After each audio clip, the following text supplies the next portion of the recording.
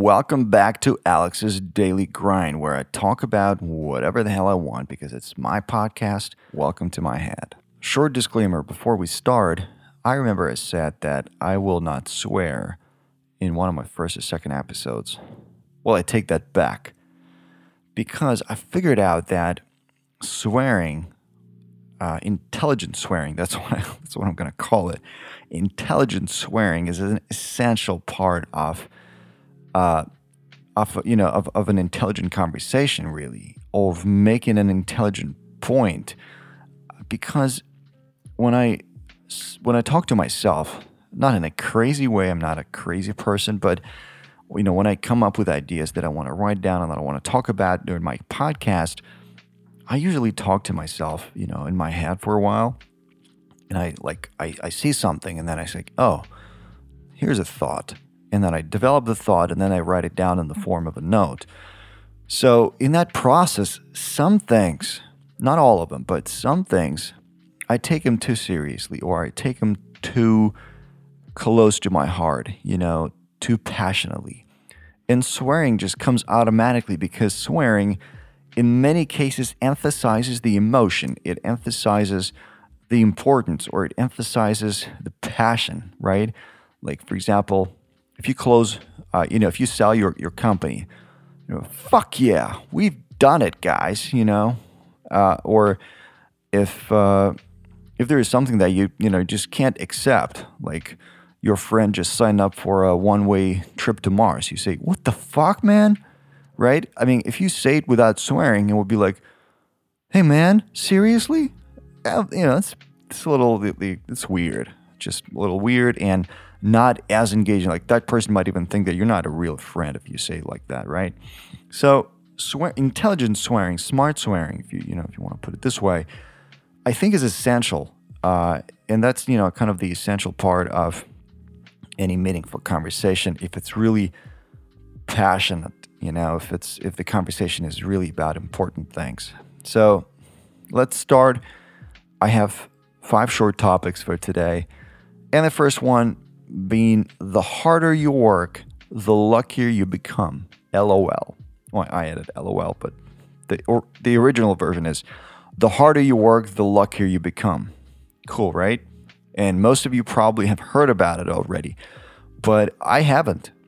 And, until 3 weeks ago when I wrote that note down.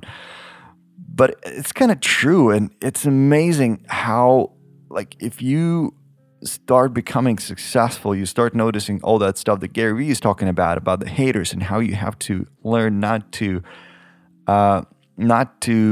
see them, not to pay attention. And that's a skill that you learn over time, because as you're progressing, as you're going along your journey, you don't have any haters because no one knows about this. But once you start getting noticeably successful, then, that's when you start getting people in your life who would say things like, he was born into money. He had all these friends and connections. Of course, if I had that stuff, I'd be there. No, you fucking wouldn't. No, because it's not. And I have to say, this thing that I hear this a lot from successful entrepreneurs, about this hard work thing, right? I don't agree. I mean, first of all, I don't consider it work, right? I don't consider that it's work. It's, it's just the way you live. Second, hard work is even more, it bears the weight of responsibility. Like, you have to work hard, and whoever listens to that just thinks, oh, okay, I'm a young entrepreneur. I want this to succeed. I need to do something, but I need to work hard. So those people just start pushing themselves, right? And, there are things like Mark Cuban says, every hour or something, every bit of time that you spend on bullshit or rest, someone else is kicking your ass, getting you out of business. It's true, but even when you're working hard, someone is still working harder, or, someone is constantly trying to kick you out of business. That's not the point. The point is all about smart decisions along the way. That's, the same stuff that you are working on today can be done smarter. Like Henry Ford said again, I'm probably really irritating already by quoting this one phrase that he said in every episode, but it just, it makes sense. Everything that's been done can be done better, right? It's like you can't claim that what you are doing today is the ultimate version of how you can do it. If you claim that, you're a stupid person who probably doesn't really, care about anyone else's opinion about, the history of doing the same type of stuff, about, ways to improve, and you're probably going to lose in the end, because true entrepreneurs, they're always open to, to other opinions, and you're always looking for ways to improve. So whatever you're doing can be done better, right? There is a better way. It's just that you're stuck with this way, and, that's your choice. But without constantly thinking about how what you're doing can be done better, you will most likely lose or not succeed, or succeed in an average way. But if you want to make a big way, you have to be constantly moving around and changing shapes and changing colors and just being all those different things, but staying a course, obviously. So this is what's meant by hard work, right? The harder you work, the luckier you become. I would rephrase that and say, the more dedicated you are, the luckier you become, because it's a matter of dedication. Really, it's a matter of not really paying attention to your failures at all, learning from them, yes, but paying attention, like, why? It's a matter of the past, right? It already happened. Like, you didn't close the contract, or you heard a bunch of no's, and it doesn't mean a thing. Like, okay, it doesn't mean anything. It's just part of the process. I completely disregard that in my life. But dedication, staying a course, not counting like, oh, I've been in this for four years now and I'm still not successful. Well, guess what? I mean, sometimes people are in something for 10 years. Just, the shitty industry that you've picked, maybe, that takes you so long, and it's all right. I mean, it's fine. It's your industry standard, okay? Yeah, and other folks, when they're 18, they're driving their Lambos. It's by no means a sign of success. But if you, in the course of those 4 years, if you are doing what you're passionate about, what you love doing, and that, obviously it's not just that. I'm passionate about boxing, and I'm passionate about soccer. I could be playing soccer like 24/7, really. Like, just as long as my body can tolerate, I can play soccer for real. Like, I love the game, and I'm really good at it. But should I do it for a living? Probably not. There are so many players that are much, much better than me, right? Like 1,000 times better than me. But I enjoy the game. It doesn't mean that I have to make it a living, make a living out of it. So my point is that you have to stay sober in your mind. You have to understand that what you're doing, what you're getting yourself into, will pay off. Or there have been cases of similar things, that paid off. That's the only way of doing this. If you want to make it big, like if you want to be an average person and still love what you do, obviously there are like a million ways to do that, and it's much easier. But this phrase, the harder you work, the luckier you become, is true. It's more, the more dedicated you are to your specific thing, the luckier you become, I would say. And again, there are so many different ways of doing what you do that you don't have to care about competition. I never care about competition. I study it. I know that, that there is competition. It's always a sign that there is market for what you do. But that same company, like, for example, Instagram, and just recently got introduced to TikTok, this new trash content application, which basically lets you upload those 15-second videos with music and bullshit. So it's all trash content that I don't know why anyone would ever want to watch that. But there are millions of people who want to watch that. And that's great, because there is market for that. But if you looked at Instagram and you had this idea, for example, if you were like me, 35, and you were into enterprise, more into B2B, into, consumer applications that make sense, meaningful content, you would say like, what? Like, why would you even consider doing this? If we have stories on Instagram, same stuff, 15 seconds, you can add music to it and shit. So I would say no to this idea, but these guys didn't, and they succeeded. So you never know. first of all. Second, you have to do this if you really believe in it. And third, there are always ways to do things better or differently from your current competition. That's the point. So the harder you work, the luckier you become is truth. Second thing I wanted to talk about is it's just a little fun fact, really interesting. I saw a documentary, I think, or some video on YouTube about inmates who were in prison for like 20 or 30 years, and they got out, and they got interviewed about the things that shocked them the most. And obviously, there was stuff related to technology, like laptops and cars, and those digital advertisement, all that stuff, stock trading, how all that stuff improved or evolved or just emerged and stuff. But surprisingly, people got used to it really fast. What they didn't get used to it, like there was one guy who pointed out that the most shocking thing to me was how empty community parks were after 6 p.m.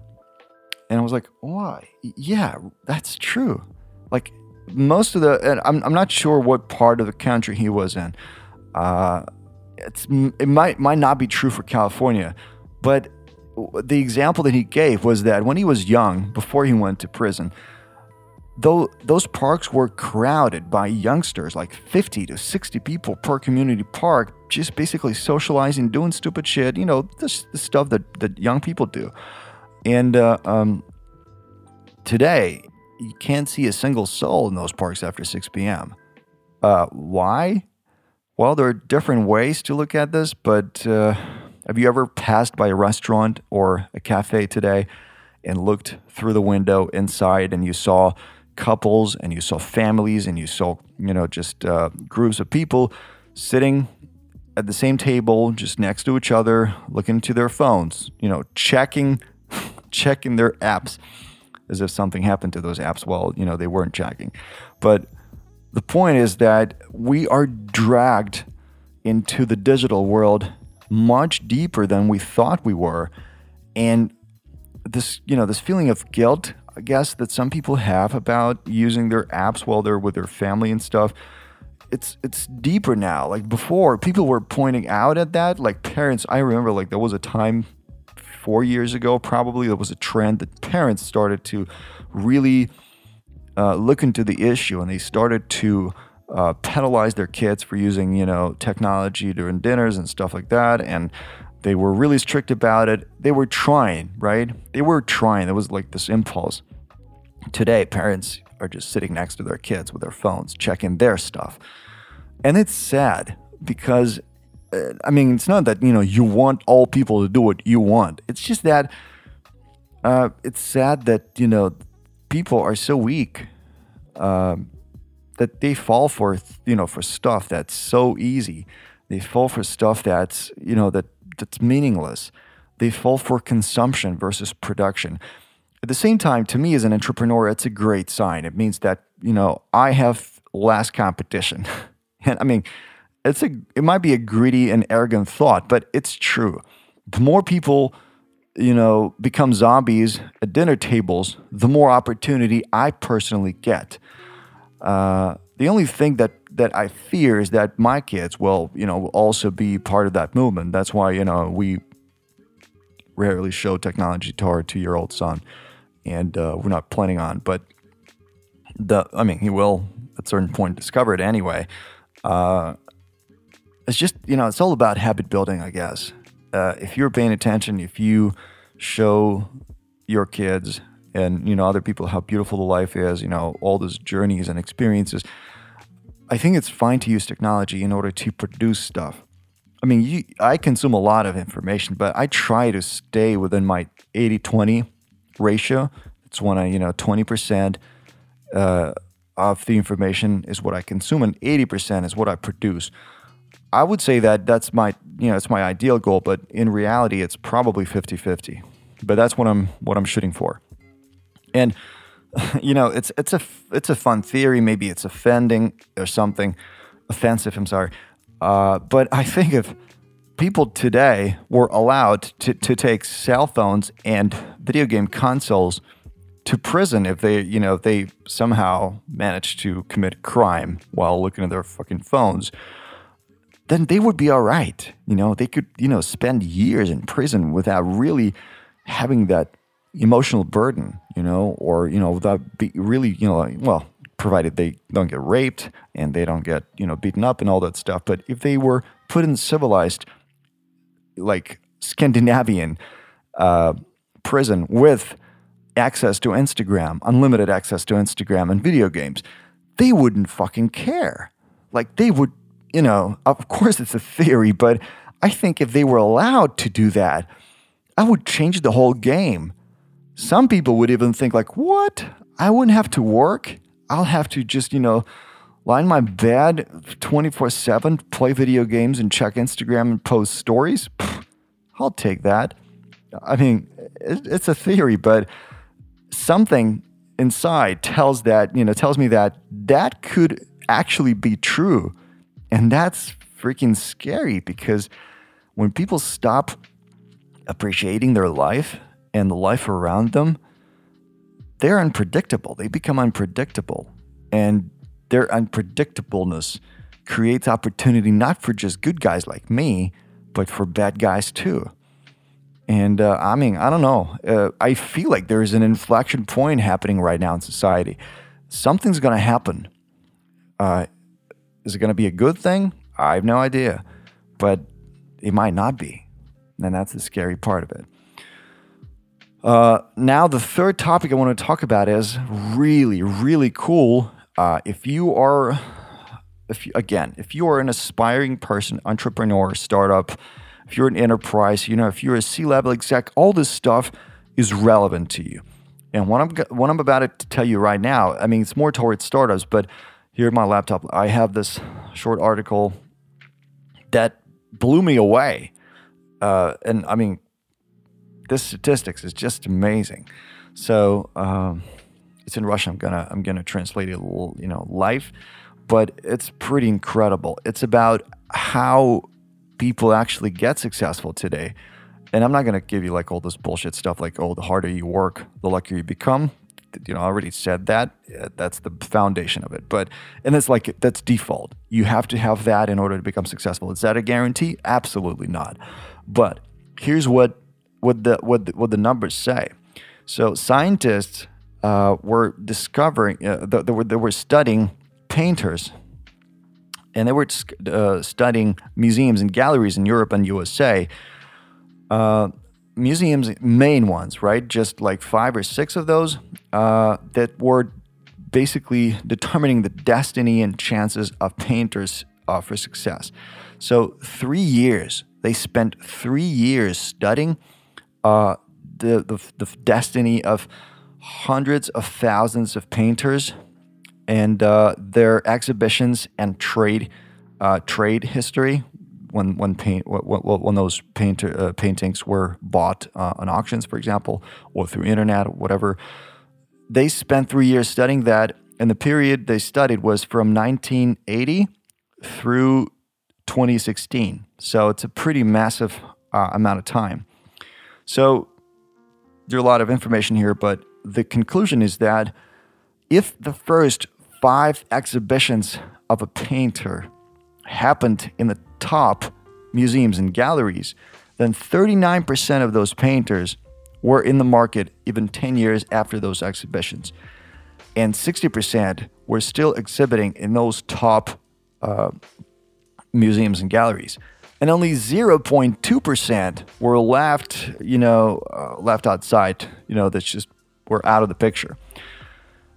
Those who started to grow organically, though, just from the bottom up, only 14% versus 39%. 14% were in the market in 10 years, and 73% got into the level of like being an average painter, like averagely popular, and only 10% got to prestige by the end of their career versus 60%. So 10% and 60%, basically that's the correlation. So it's not about, the fact is not about the fact of the exhibition, but about about the money that they got, and the glory and just, being famous, about the success, right? So the conclusion of the authors of that study was that only, and I emphasize, only social connections play the main role in painter success or in success as a whole. Only, not your talent, not how good your idea is, only your social connections. It might not be true for digital products that much, but it kind of is, because from what I see, like if you know people in the investment world, if you know venture capitalists, if you know good developers, if you know people who, like celebrities and stuff who can help you market stuff, then you are inevitably popular because people fall for that stuff. Remember all those people in cafes and restaurants who just keep looking into their phones? That's the stuff that I'm talking about. My camera is about to die. The battery obviously is low, so you might not hear the rest two things that I want to talk about today. But let me finish this one. So everything that's happening to a painter's career right here and now, good and bad, has really high chances of becoming a success in the future if you have the right social connections. And the formula of that success is basically that you need to grind your way into those social networks of people who are leading your industry, and that momentum will kind of drag you into the system automatically and will give you success. And that's pretty amazing. Before that, just being talented was enough. Today, it's not. And I don't know if it's a sad fact or not. I mean, it's fine with me. By my standards, I think it makes sense, because in today's oversaturated world, I think, that's something that you absolutely need to have. People help people. Without people, you can't become successful. That's normal. So if you like what you hear, don't be an ass and do three things, one after another. First, click like. First, second, click share and add your comment if you wish. Something like, hey, this is awesome. I'm going to share it with my friends and neighbors. And third one, click subscribe and don't forget to turn on notifications. Oh, and last thing I need you to do. Have a great life.